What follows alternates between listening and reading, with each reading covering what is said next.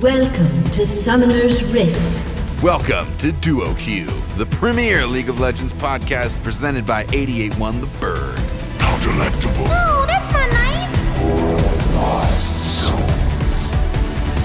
Let's bounce. Welcome to the sixth installment of the Duo Q podcast. I am Van Roxberryman, and with me here, as always, is Kyle Sentinel Gagne. How are we doing today, Kyle? We're doing great, and I'm super excited to jump into the discussion points we have lined up for today. Yeah, we have a really good show for you guys today. It's going to follow pretty much the same format as usual. We're going to talk about LCS, or in this case, MSI. We're going to talk about patch notes, delve a little bit into the PBE. We're going to talk about skins, a new Pulsefire set, and we're going to have a discussion about... I don't know how to word this. Maybe why or why not League is fun. We're going to talk a little bit about that, competitiveness. I think everyone who's played this game has always asked himself that at one point or another. Yes. And yeah, so we're going to round it out with that. So let's get to it. What do you say? Let's jump right into it.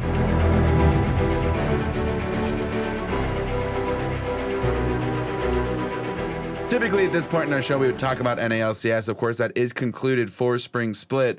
So instead, we're going to talk about that thing that they do in the middle of the seasons where people get invited to it. Oh, it's the MSI, the Midseason Invitational. I'm super excited to see this year's, especially with the only NALCS team this year, Team Liquid, who had a huge comeback during the finals of the NALCS. So I can't wait to see if they actually can compete at a world stage right now. It's going to be interesting, and I think it's going to be really telling for the rest of the year as far as competitive league goes. I mean, typically we see teams at MSI like we've seen CLG, we've seen C9, we've seen C9 TSM. a lot, TSM a lot. Well, Liquid coming back this year, especially with the dream team that they are, I'm very excited to see how they perform under pressure, since most of the people on that team have actually been to MSI multiple times. So hopefully they'll be able to perform a little bit better than they were in the NALCS, maybe having the pressure of being the new kids on the block and being the dream team that everyone thought they were going to be will have worn off by now, and they can start operating like we know that they can and want to. I think a lot of people think that we're going to get another Immortal situation where they kind of roll their way into the MSI and then just kind of peter out with not a whole lot happening. So we'll have to see if Team Liquid can compete. So all we've had so far is play in stages. Of course, Liquid hasn't played yet. They are already in groups, being one of what they're calling the marquee seeds. We do have Flash Wolves taking on Gambit Esports, two teams we've seen a lot the last few years in Worlds and on the international stage, seeing who can play into group stages. On the other side, we have two newcomers, EVOS Esports and BAU Supermassive Esports, trying to play their way into the group stages. In case you aren't keeping up, all the teams we have so far, we have RNG coming out of LPL, Fnatic out of EU, Kingzone Dragon out of LCK. That's another team we haven't seen quite yet. Flash Wolves out of LMS, EVOS out of VCS in Vietnam, and then just a whole bunch of play-in teams that are trying to survive and see if they can get into the group stages. So most of these games are going to be happening around mid-May, so we'll keep you guys updated on that with results and any exciting things that may happen in there. Well, I think something interesting to point out, by the way, is that China is sending one of their, premier teams, Royal Never Give Up, who we see pretty much every year in MSI and Worlds. And we have Fnatic coming out of the EU region, and we see them every year in both, world stages as well. However, Kingzone Dragon X and Team Liquid are people that we never see coming out of NA in Korea. So I think it's very interesting that ending with last year's, defeat of SKT, I'm wondering if all the regions kind of got this shakeup of teams, wondering if they could take over the, top spot from their regions' dream teams. And it looks like we're kind of getting that in the main, the four main regions. And so it'll be very interesting to see going forward if they can compete even better and have even better records than the old teams did. And it's even more interesting if we look at the playoffs that Korea used to get into the MSI. SKT got beat pretty early. They got beat 3-1 only in the second round. And then by KT Rolster, who we've also seen on the international stage before. And then even they got beat by a new team we haven't seen much, Afrika Freaks. They took them out in the third round with Kingzone Dragon X being the 1 seed and taking down the Afrika Freaks 3-1 game. So you wonder, you see KT Rolster and SKT, two teams that we've seen a lot of that are really good teams, get taken out. So we wonder if this Kingzone Dragon X team is going to be a force to be reckoned with in the international stage this year. Definitely. I'm really excited to see how they perform versus NA teams, and this is kind of biased for me regionally to hope, but I'm wondering if maybe they just don't have something that SKT did, and hopefully NA teams will be able to overcome the pressure we face from never having won a Worlds title. So I'm kind of interested to see, and hopefully this is the year. You know, Team Liquid's not my favorite team, but if they can bring home something no one else could, more power to them. Absolutely. And just a quick thing, if we look at Kingzone Dragon X's roster, it's not a lot of people that we see. I was kind of thinking that maybe they would have this star-studded lineup, but Peanut and Prey are the only two players on that team that I've ever even seen before, and it looks like Peanut is even their backup. So I've seen Gorilla and Khan a few times, but they've been in smaller Korean teams, so it'll be interesting to see how they perform along with big names like Peanut and Prey. I'm excited. It's for sure going to be an interesting MSI. We're definitely going to have to keep our eye on it. Of course, we will be giving you plenty of updates on that in the coming weeks.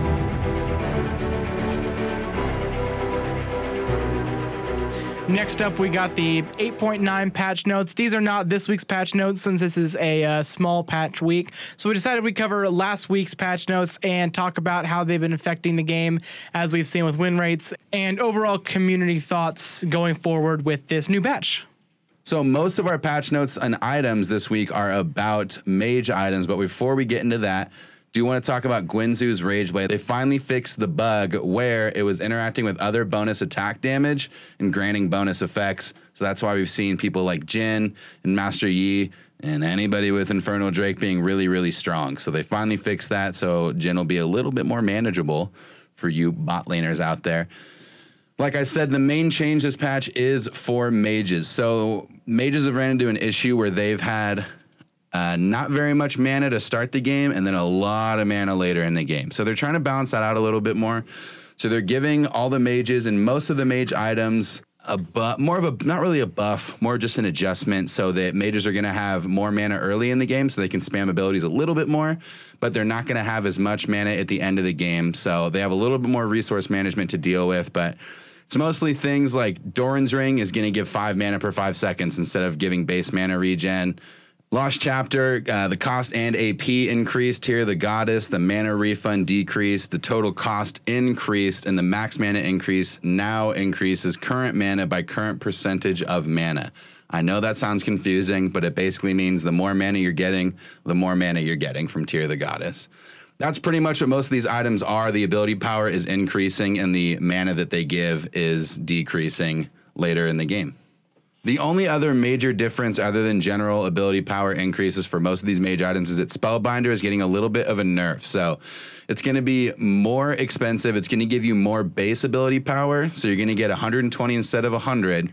And then on activation, you're going to get 80 instead of 100. So again, maybe less of a buff, more of a balance. You also are going to get a pretty huge increase in movement speed. It's going from 30% to 50%. So Spellbinder is going to be interesting. We're going to see how it's going to interact with a lot of champs here in this patch. The other big one is Luden's Echo. So the total cost is being decreased. The mana that it gives is being increased. Riot pretty much said that they don't think it's being utilized enough. And so with all these changes to mage items, they want to make sure it's going to be being utilized more. Which is very interesting because I noticed that when the Morellonomicon changes went through, people stopped buying Morellos as a first item, which I think was, Riot's intention, but instead bought Ludens as a first item. Namely, Ahri, after the new changes especially, she's an insanely good early game AP assassin, and Lux. Lux in support and in mid lane, Ludens is the first buy that you have right now. And so I think it's interesting that, especially coming with these Lux buffs this patch and changes, that they're going to be, buffing Ludens that much more. So it'll be interesting to see how that is going forward. And I think that I think you're right, but I think Riot is also right. So their point is that it was going to be essentially useless this patch with all these adjustments unless they buffed it. But I don't know. That might be a discussion for a later time, but it looks like they might have over buffed it for champions like Ahri and Lux. So we'll have to see moving forward. Next up, we're moving on to the champion changes that are coming out in the 8.9 patch. First up, 25 mages. 25. Have more mana regen and base mana. However, they are granted less mana growth, and 5 other mages have more mana regen. First off, we'll be moving the 5 mages that have been getting more mana regen, because these mages are ones that don't really build magey items, and you'll see why, because they're not classic mages. They have a lot of other kind of quirks with them, and like especially two of them, Kale and Teemo, have been getting their mana regen buffed up to 8 per 5 seconds and 9.6 per 5 seconds respectively, because, you know, look at them. They don't build like regular mages because they're attack speed based mages. Also, we have Diana, who's getting her mana regen buffed up to 8 per 5 seconds. Galio is getting his buffed up to 9.335 per 5 seconds. Those are looking like some Aatrox numbers with how many digits they had to add there. And finally, we have Morgana with 15 per 5 seconds, her being the largest buff. First up for the major champion changes that are coming through with this patch, Dr. Mundo has his ultimate getting a huge buff, and it's now going from 40, 50, and 60% maximum health to 50, 75, and 100% maximum health regen at max rank. So that's a pretty substantial change that he's coming through, and it'll be nice to hopefully see more play of him. Next up, we have Kai'Sa. Her evolved Q missile count has been decreased, so you'll be seeing less of them on the Rift, and her missile damage is now marked as area of effect. So now, if you're wondering how that affects things, anything that is area effect related will also apply to her Q, even though it's not an AoE ability, it's an AoE damage. Finally, her E duration has been decreased from 5 seconds to 4 seconds, so she won't have as much uptime on that. Next up, we have Lux, who's the big star of this patch. She's getting a lot of quality of life changes, which I'm pretty happy about because, you know, I play quite a bit of Lux. And first off, we have her base stats. First of all, her bonus attack speed at level 1 has been increased from 0% to 7%, which I really like because it was such a hard time invading or getting counter-invaded with her because it was really hard to pop all of the marks that her E or Q would leave. So that'll be nice to see that she's getting a bit of a buff there.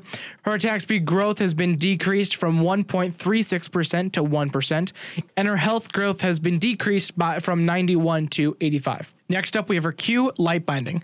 Base damage has been buffed to 70, 115, 160, 205, and 250 at max rank. Her cooldown has been decreased to 10 seconds at all ranks, and her cost has been decreased by about 10 mana each rank. Next up, we have her Prismatic Barrier, her W. Her return shielding is now increased by 200% at all ranks. Also, her Lux now shields herself and then fires a missile at the start of the cast instead of after 0.25 second cast time. So that'll be really nice that you'll be able to get the shields out faster and they'll be able to come back faster, obviously, granting that 200% bonus. She also is still rooted for the duration of the cast time, so that's, you know, the bright side to everyone who hates Lux, that she'll stay immobile while it's happening, so at least she's getting the shield for being immobile.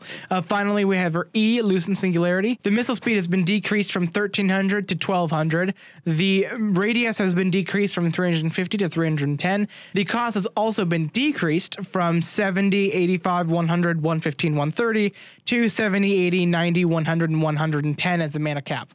Cooldown has also been decreased from 10 seconds at all ranks to 10, 9.5, 9, 8.5, 8.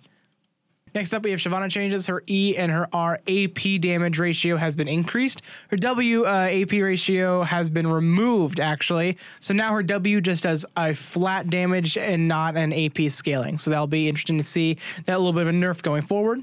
Next up, we have Sona changes. Her base attack damage has been increased, which I am not happy about since I have to play against Sona and Cheese. If you guys ever play with me on the Rift and you want to tick me off bot lane, just go ahead and play Sona, and I will hate you for the rest of eternity. Base attack damage has been increased, like I said, and power core damage has been increased. So her Q-empowered autos are going to hit a lot harder, and as well as all the other ones, along with dealing their bonus effects. Next up, we have Warwick. His base attack damage has been decreased, thank goodness, and his Q damage decreased at later ranks. And I've really been seeing that his win rate has been skyrocketing since a lot of the other people have been getting health regeneration changes, which happened, I think, 2 patches ago.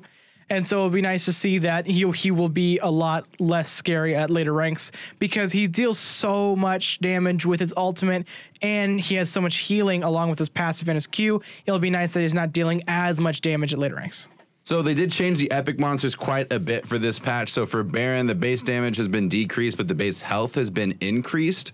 I think that's a welcome change because a lot of people were taking a lot of damage fighting Baron, but it wasn't taking that long. So it was kind of an awkward objective to get. But now it's going to take longer, and you're theoretically going to take less damage. So it'll be more of an important gameplay decision while you're on the Rift. The corruption damage has also been increased, though, to make up for the base damage decrease.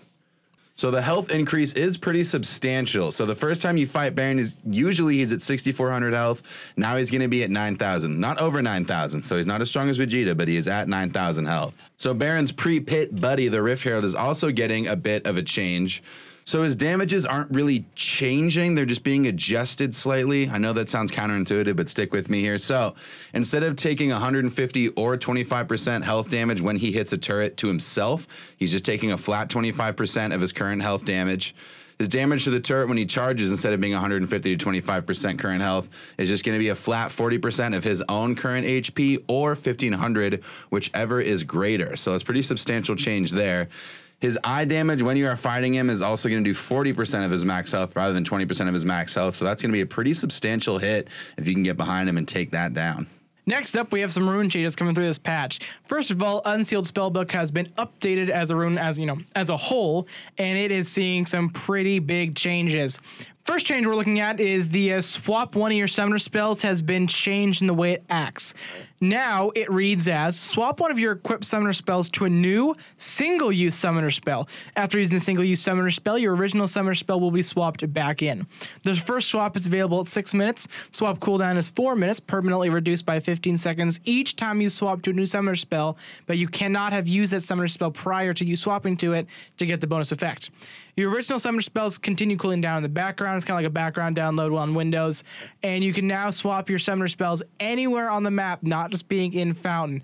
This is a pretty big change, Van. How do you think this is going to start changing the meta? Because we talked about earlier how a lot of the bot lanes in the competitive scene will just have both people run it, and they'll be able to change out, so for the ADC, they can take heal, barrier, exhaust, and the support can take, exhaust, ignite, or teleport, and have insanely good map presence. How do you think this is going to change, especially because we can have a lot more people running Smite at the right time and, have much more Baron and Dragon pressure?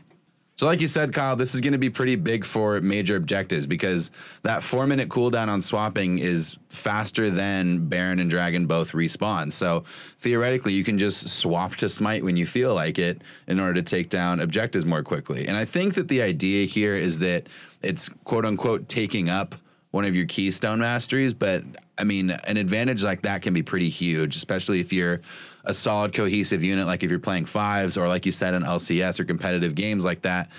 If you manage this properly, especially on champions where you don't really have to take one single summoner spell, I think this is going to open up a lot of opportunities in the game where we might not have seen them before. I think that Unsealed Spellbook is going to start being a lot more common in the Rift.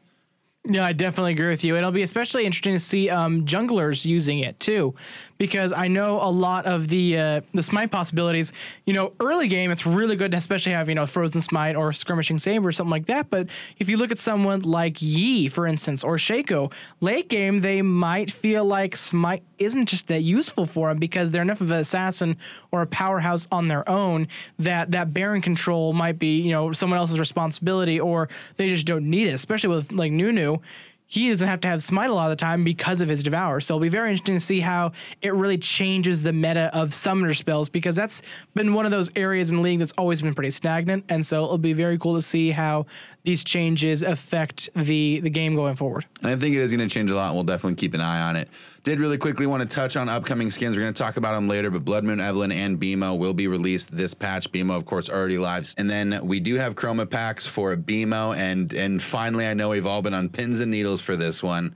We finally got a chroma pack for Mecha Zero Scion. So it's been actually a few years now that it's been released, and he is the only mecha skin that has not gotten a chroma pack yet, and I'll probably be picking one of those back up when I start playing League again. And I gotta say some of those chroma packs are looking pretty nice. I was never a big fan of the orange and blue combo, so it'll be nice to kind of shake up that skin a little bit. Now, I think the real reason that we're all here, the real reason we all read these patch notes is to read the most important patch note of all. You can now pick your own profile background for your profile page. That's right, ladies and gentlemen. After long last, we can finally pick our own profile background page to any champion or skin that we own. Yes. So despite being a tank jungle main, I can finally have my Quinn top base skin background that I've been waiting for. I'm super excited to see that, Van. And, I gotta say, it's actually a big thing that is actually becoming available that we were told was going to be available over 4 years ago, and it never ended up happening until now. If you guys recall, when you buy an ultimate skin, your profile gets a profile banner when using that ultimate skin. You never got to choose that up until now. It used to be that you had to constantly play that skin to get that profile banner, and most notably the Spirit Guard Udyr profile banners were never actually choosable until now. So something that has been 4 or 5 years in the making is finally live. It's a pretty monumentous occasion, I must say. We're very excited.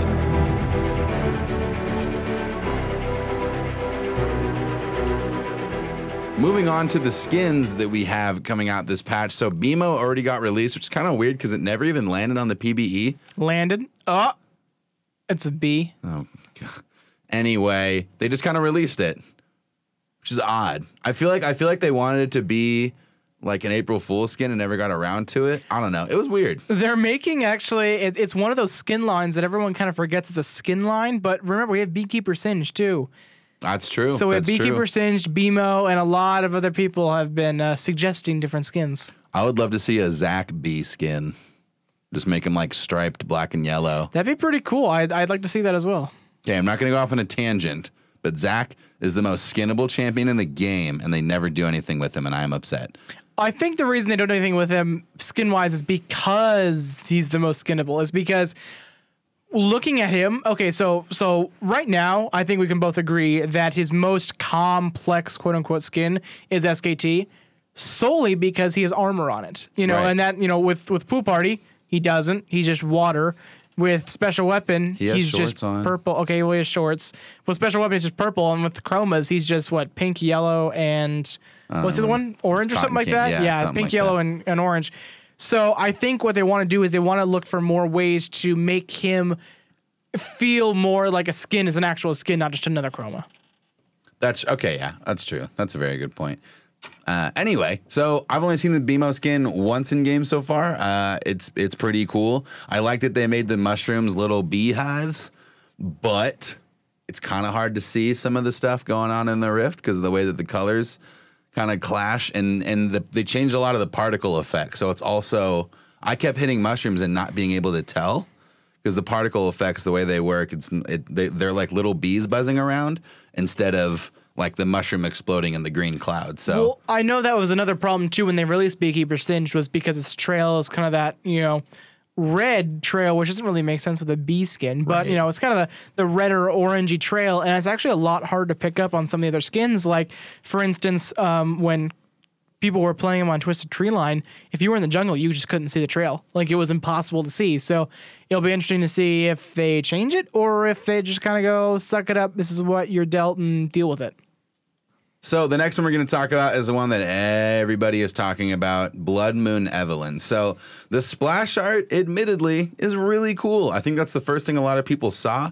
I think they could have done a little bit more with it if we look at other Blood Moon skins. Even in the splash art, it's kind of like, she's wearing a black dress. Well, I think, if you look at a lot of the different Blood Moon skins, they're kind of going for that Japanese kabuki mythology, which is really cool, especially when everyone's wearing a mask. And then you look at someone like Akali, right, who they kind of wanted her to be the standout one of the group and be like the non-demon of the group. Right. And she has the removed mask. And they could have done something really cool like that with Evelynn, that she actually is a demon, and they could have swung it around as to, in this skin she isn't. Or, like I said, because, kabuki is based on the demonology of Japan, if they made it show the demon is the actual demon, that could have been so cool. And especially the splash art could have been so cool and so interesting, and they didn't do that. And it's interesting because this is an issue they've had with other Evelynn skins where the color palette just doesn't really match from skin design to the splash art. I mean, you look at the splash art And yeah, she's like, she's a little bit pale, but she has a lot of depth to her colors. She's got, these really subtle, awesome effects on her. And then you go to the skin and it's like, oh, she's like pale with a black dress. She has like an extra weird red tattoo.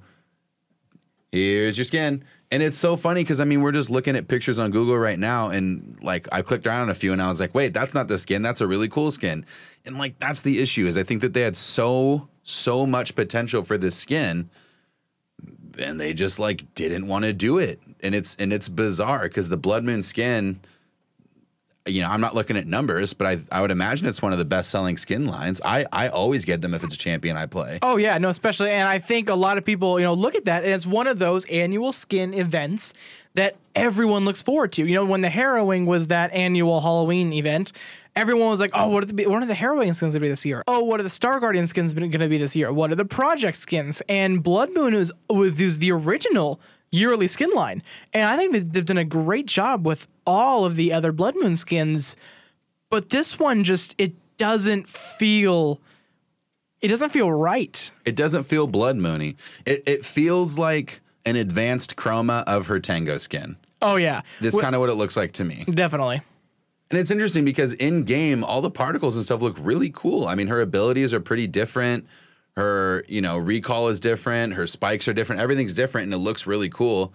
For example, when she charms someone, it's this weird, like, edgy, kind of, like, a lot more Evelyn-y kind of a heart than it is on her normal skin. It looks like more like a tattoo, almost. Yeah, it's a good way to put it. It's got, like, wings on it. Anyway, but then her base skin just looks so bad, and it's a bummer because I feel like it could look so cool. And I will give them this. Her Demon Shade does look awesome. They did a really good job on that, regardless of what the base skin looks like. But I just wish that they would do something better with it. Definitely. And I think they kind of looked at the Evelyn skin with the rework from last year and they went, oh, she's a demon. This is a demon skin line. Right. Perfect. Let's just do it. In the same way as everyone can remember that they had Rakan and Xayah. Oh, let's put them as, because they're a couple, let's put them as the sweetheart skins. Perfect. Except I think they expected it because it fit the theme to just turn out by itself and then have to put that much work into it. It's like, oh, well, it's, Evelyn's a demon. This is a demon skin. It'll work out. It'll look like it fits, but it doesn't always fit. Right.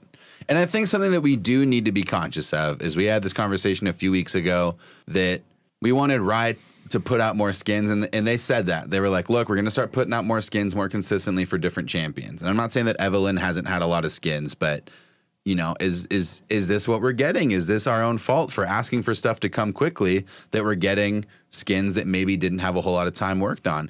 And granted, I'm not saying it's a bad skin. I just think that there's a lot of missed potential. But that's kind of what I'm saying is did we create this for ourselves? Because we wanted Riot to put out more skins. So is this the quality of skin we're going to get now? Is these half-efforted skins that like kind of fit the theme? Right. And I totally get that. And like I said, I think the scary part that a lot of what we're seeing is Riot thinking that just because a skin is part of the theme of the champion doesn't mean that it's just going to make itself. They still have to put the same effort in as they did. For instance, you look at the skin lineup for Blood Moon. Zilean has a Blood Moon skin. An elderly man who travels through time on a flying clock has a demon skin, and it's arguably his best skin, and it's one of the better looking Blood Moon skins. That just shows that Riot can make something really good even without the foundation for it to look really good. But it seems like when they expect it to just fit itself, then we have problems of them just not putting the effort in that we would expect them to. And there are a lot of like fan edits that I think look really good. I get why Riot would be nervous to use those because I think that they like to have that control. They like to know that their artists are good at what they do. But there's been a few times in the past where Riot has kind of just outwardly listened to their fans and made a fix that everyone kind of thought necessary. So we'll have to wait and see on that. We do technically have in the PBE right now another set of skins. Kyle, you want to tell us about those? I would love to tell you about that. So we got the teaser earlier last week talking about the new Pulsefire skins. So we have 3 new Pulsefire skins coming out. We have Pulsefire Twisted Fate, who has really cool kind of bowler hat and handlebar mustache, almost old westerny style look, but with the futuristic aesthetic of the Pulsefire skin line. He looks really cool. His cards kind of look like SD cards, so that's a really cool detail that they added in. Like I said, his bowler hat looks great. His cape looks really nice. He looks like a futuristic spaghetti western villain. And so, I'm really liking that skin. I'm looking forward to it. Next up, we have the Pulsefire Riven skin, which I am a pretty big Riven player, if you guys didn't know. Absolutely love the skin. It's not my favorite Riven skin, just because I really like the arcade skin line, and I personally prefer that. But looking at it from a unbiased perspective, it's a fantastic skin. And I really like the emphasis on the aesthetic they've been going with Pulsefire skins, how it's kind of like this time police kind of thing I feel like they're trying to make, especially with the Caitlyn one. It was much more of a, she's hunting down Ezreal, who's kind of an outlaw because he took the technology and wants to explore with it and is going through different timelines. And these feel a lot more like the time police aesthetic that Riot's been trying to push with the recent Pulsefire skins, and I think they did a really good job, especially with Riven. She looks very much like a Ronin swordsman. And finally, we have Pulsefire Shen, who just recently joined the 1,000 Days No Skin Club. If you didn't know, there are a few champions who have never gotten a skin in over 1,000 days, and he just joined it, and he will now be leaving it pretty soon. We have a look at the top half of his face, actually. Since he's a ninja, we have not seen his full face in a skin before. So that's pretty cool. And we have to say, I think I speak for both of us, Van, when they really hit the mark with this one. They knew what they were doing, and they knew that because they'd waited so long to make a skin for him, it had to be good. And I think it's pretty good. It looks like Scorpion from Mortal Kombat if he was in the game Time Splitters. And I mean that in only good ways. So this is kind of a weird point to make, but objectively, when champions get skins, when I don't play them, I can be a lot less critical of them and just kind of like them. And I really, really like this new Pulsefire set. I think the bowler hat on TF, I think when you hear that, you may be concerned a bit, but they made it. It looks perfect. It's so unbelievably fitting to the character that it's bizarre in a way. And like you said, the whole SD card thing, it's really cool. It's very steampunky, but. Yeah, it's very cyberpunky, I meant to say. The cyberpunk futuristic gambler we haven't really seen before. And hey, if Graves gets a skin in the future, that kind of fits this dynamic. That would be pretty cool to see as well. But the skins look great. The bowler hat, the really cool cybernetic sword that Riven has, and Shen's his spirit blade kind of looks like a radio tower almost, which looks pretty cool. I'm really excited to see this stuff hit the Rift and hopefully get to play with them sometime.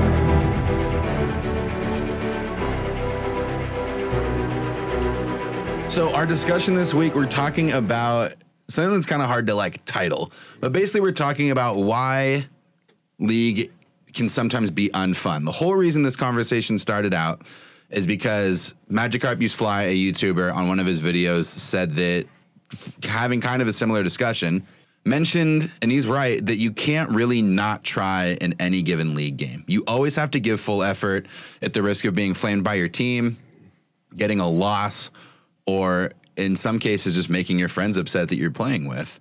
And I think he's right, because obviously in ranked, this is different. As with any game, if it's competitive and ranked, you got to try. But if I go into quick play, and I do this a lot, I've recently been playing a lot of marksman junglers, and they're really, really fun. Quinn, Xayah, stuff like that. Those are the only two I've really played, but I'm trying to find more. And it's really fun, but honestly, my early game's terrible. My mid game's not very good, but if the game gets to 35, 40 minutes, it's kind of like having 2 ADCs, but it's usually not worth the early and mid game. So I get flamed for it pretty regularly, which is fine. It's my own decision, but that's kind of the question. I can't go into any game and do that without having to deal with that. And I think that's a major issue for League of Legends. And I was totally agreeing with Van's point, because Riot, I totally get where they're coming from. I'm not dissing them at all. But it seems like Riot has really made this a game where they don't want you playing it casually. And I mean casually as in, I'm just going to try new stuff and hopefully it works. And if it doesn't, oh well, I learned. Because you're committing 30 to 40 minutes of your life to just sitting down and playing a game with 4 other people on the internet on your team against 5 other people on the internet on the enemy team. And if you don't try your hardest, your team's down a member and your team will, almost for sure lose.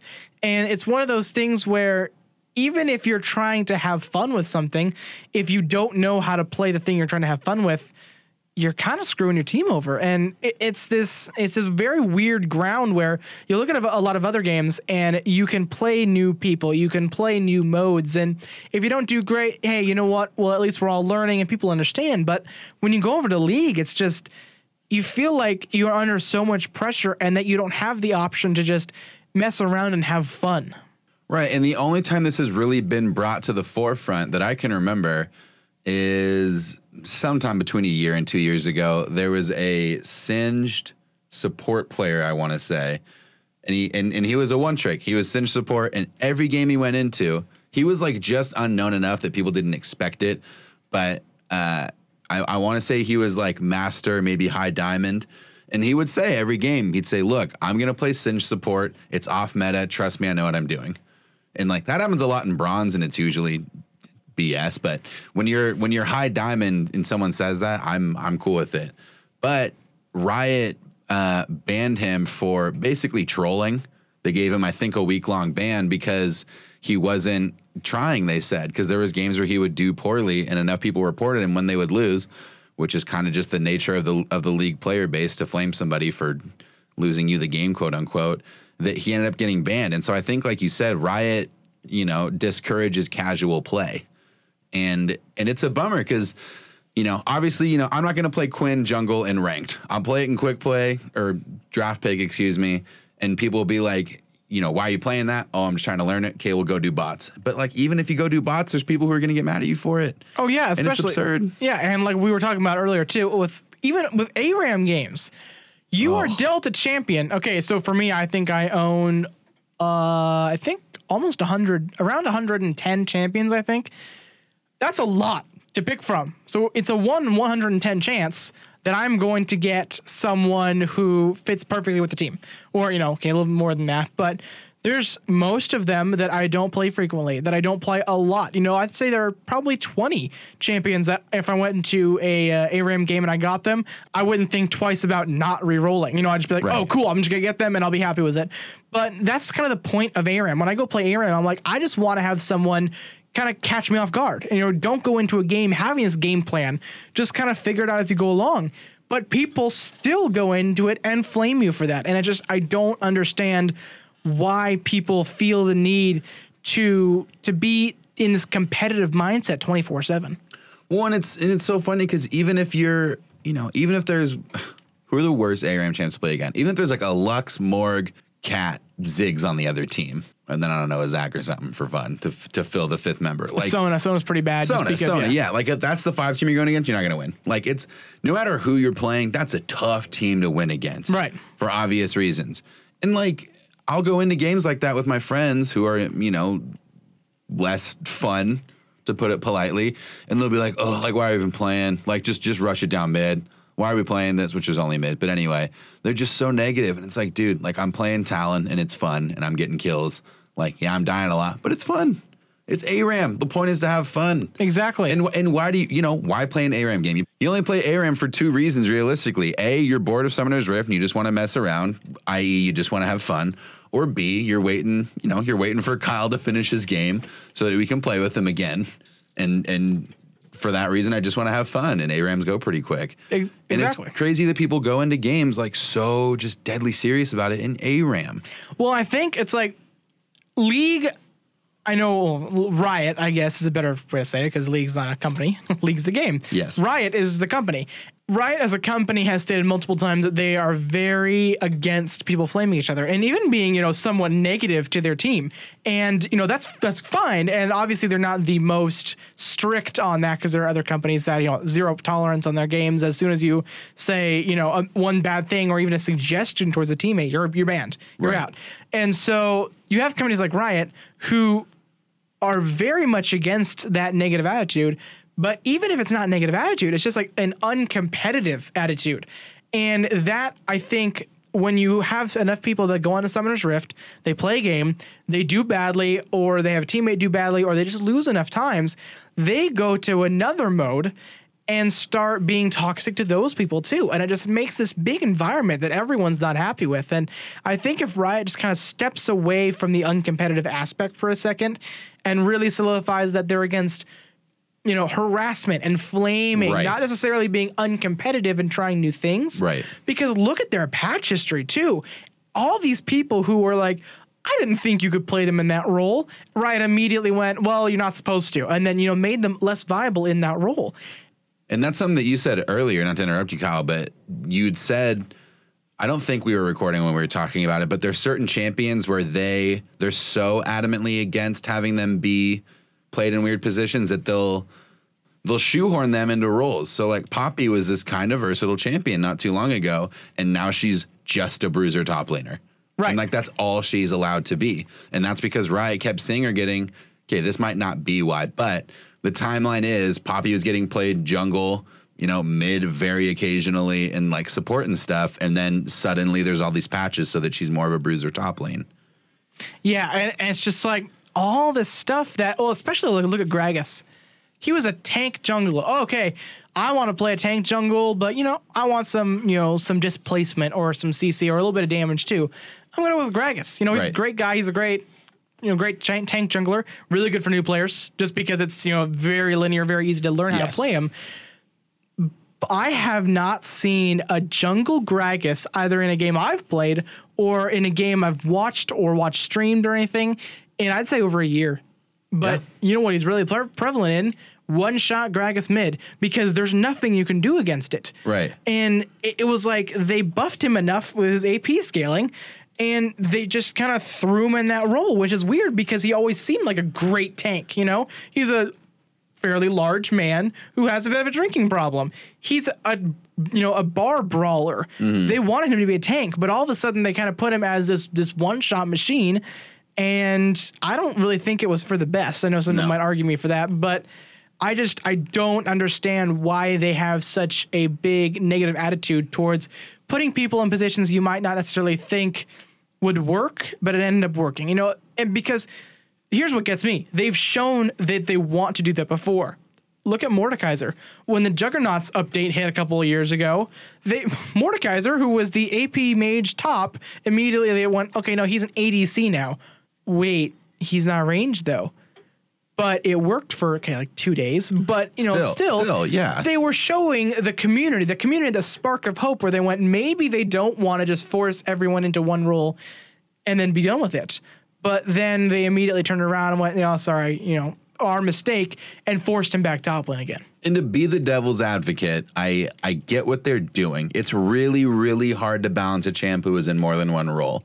I think just from personal experience, I think Diana's a really good example of that.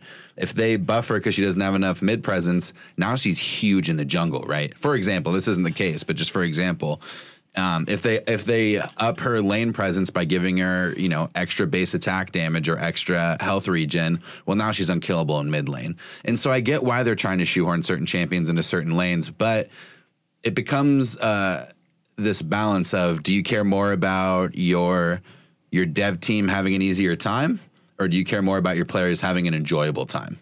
And I think that interestingly you touched on that. I was trying to think of people I play that I'd be like, wow, what if they put him in that role more, and then they'd be totally, overpowered in another role if they nerfed him in one role. Then I thought of Thresh.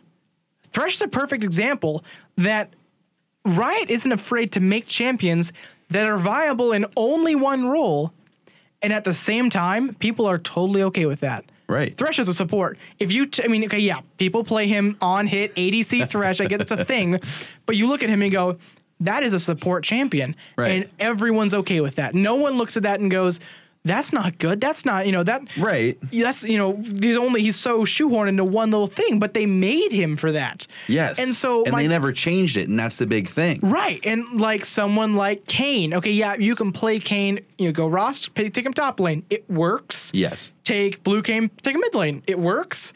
Kayn's also a jungler. He's made for the jungle. He works insanely well in jungle, and no one is sad that he can only really be played in the jungle. Right. So I just don't understand if they want to shoehorn people into roles so much, why not just make them viable for a single role? And if they do that, then I think it works out in all ways. Like, look at Right. Kai'Sa. She was totally overtuned for being an ADC. They tuned her a little bit out of lane, and she immediately became a much better jungler. Right. So you take her and put her into someone like Kate's position or Jinx. Yes, people take Kate and Jinx mid sometimes, but for the most part, they take Yeah. them bot. They're an ADC, and they do very well in that area, and no one is surprised or annoyed with it. So I just think that Riot needs to really make their priorities more clear to us as players and go, should we be making people into one position and then have an easier time balancing them later, or make someone multi-positional and have a nightmare balancing it later? Well, it's, and not to counterpoint, but to go off of that, there's also a lot of champions who are really versatile and in a good spot. I mean, they kind of fixed it now, but well, actually maybe not really. I mean, Graves can play every position, maybe not support very effectively. And mid's a little hard for him, And but mid? he's a strong brawler top lane. Jungle top and ADC. Very he's fine. good jungle, He's yeah. fine.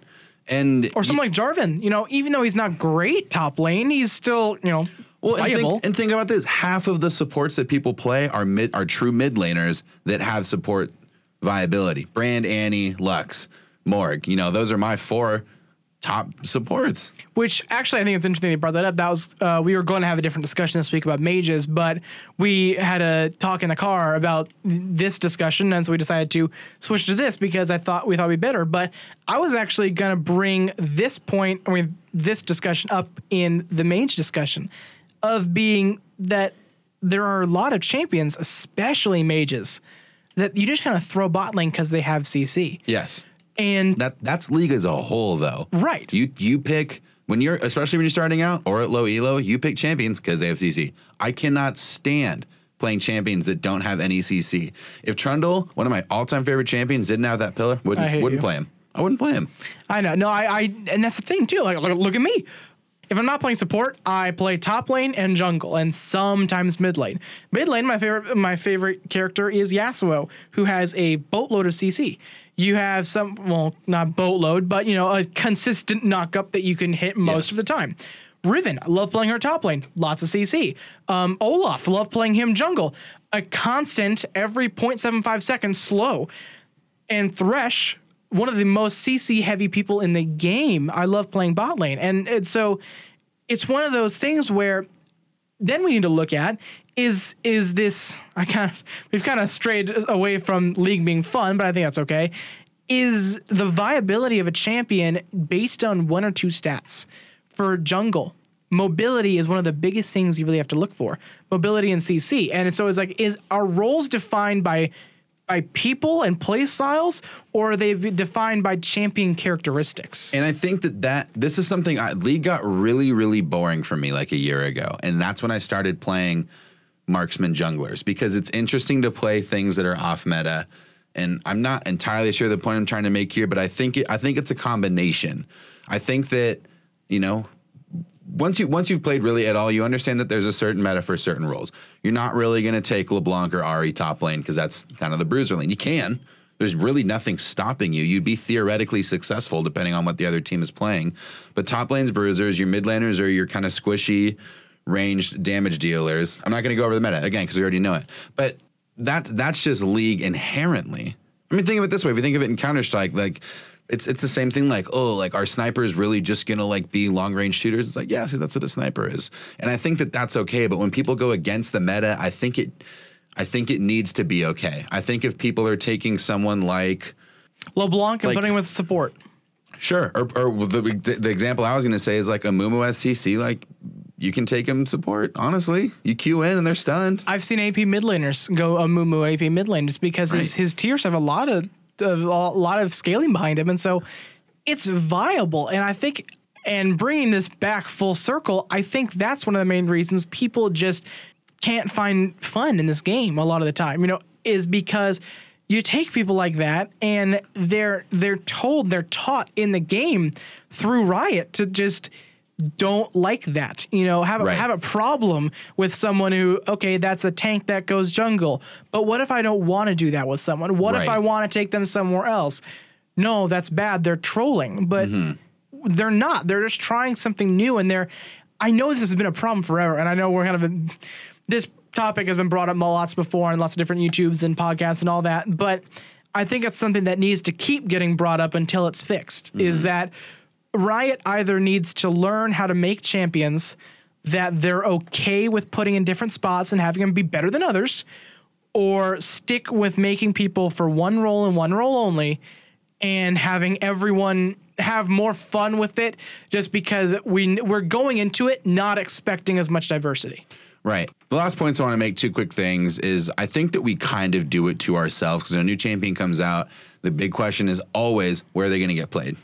And the conversation very rarely goes, well, she could be played ADC, but like maybe jungle, like in the form of Kai'Sa. Or when Ivern came out, it's like, oh, well, he's built to be in the jungle, but he's a support. It's usually, Alawi's a top laner. Kai'Sa's an ADC, Ivern's a jungler or a support. Kai'Sa, Kane's a jungler. Like, that's how the conversation always is what are they? Well, I think that you just touched on something very interesting. I know we're kind of running long, but Ivern is a very interesting case because he, like you said, he is support that you put in the jungle. Yes. He's a second support for your team that you put somewhere where it's like he can still have feasible ganks and feasible laning phase presence, but he's meant to be a support. He's meant to throw down shields, have a redemption, have Ardent Sensor, and that's what he's made for. So maybe Riot needs to start looking at people like Ivern, where you take a role, you take the archetype that role is known for, and you throw it in a different role, and you figure out how you make it work. Because I think that's a lot more interesting for the player base as a whole. And I think the last thing I want to touch on that we talked about a little bit while we were walking in today is how to fix this problem. And I think that one thing we brought up that is interesting is we need to give people a release of some kind. I think if they put in a good 6-person free-for-all, just give them the blue side of Summoner's Rift and have them just battle it out, or Crystal Scar, like you said, and just have like first 1 to 10 kills. I think it would be good. What we talked about is I think that everyone would gravitate towards that and they wouldn't be able to build off Summoner's Rift anymore, which would obviously hurt, the effort they're putting into patching, in individual lanes and especially LCS. But I think that would be good. Maybe have that be one of your rotating champion modes. Or I think maybe diversifying your options. Because right now, if I play Summoner's Rift, if I just play draft pick, right, I have competitive or non-competitive. And I think there needs to be more than that. I think there needs to be, like an option. I mean, more streamlined than this, but like, I'm okay if someone's playing a new champion, or like, this is quick play, but I'm practicing for ranked. Even if they made a mode where they're like, maybe even make a mode where they take the surrender and move it down a lot. So say, oh, I'm going AP burst Jax support. Didn't work out. Okay, well, it's 7 minutes in and I want to be done with it and my team wants to be done with it. Right. Throw that in, Exactly. And make that a viable option. And I think it would fix a lot of the stigma behind trying new things. Mm-hmm. And I know realistically the big wall that's stopping from doing this is toxic people. Yes. People who go into the game intentionally being toxic and feeding and trolling and all that. And they have, multiple people and they hold a game hostage. But I think if you made a mode where you intrinsically made it so it's not competitive, people would be more okay with that, or at least understanding and not yell at Riot as much for, oh, why didn't you ban this person? Well, that's a mode where we're going to be acknowledging that there probably are going to be more people in it, and we'll try our best, but expect that. And I think you hit the nail on the head. That's going to be the big wall, is if we leave an option where, even if it's just a checkbox of like, I'm cool playing with people practicing a champion, I'd hit that box every time if I'm doing a normal game because I don't really care. It's whatever. I'm just here to jungle and have fun. You're going to get people who are going to hit that box also, and then they're going to play, AD since jungle or something. And just run it down. Yeah. And just run it down mid. And that's the hard thing. This is one of those questions where there's not an easy answer. But obviously, for our podcast, that's why we talk about it, to keep the discussion open. So we'll see. We'll see. I don't foresee anything changing, but I do think that I think it's worth looking at. Definitely, and I think the looking at part is the biggest thing here. As long as they consider it, I think we'll all be happy.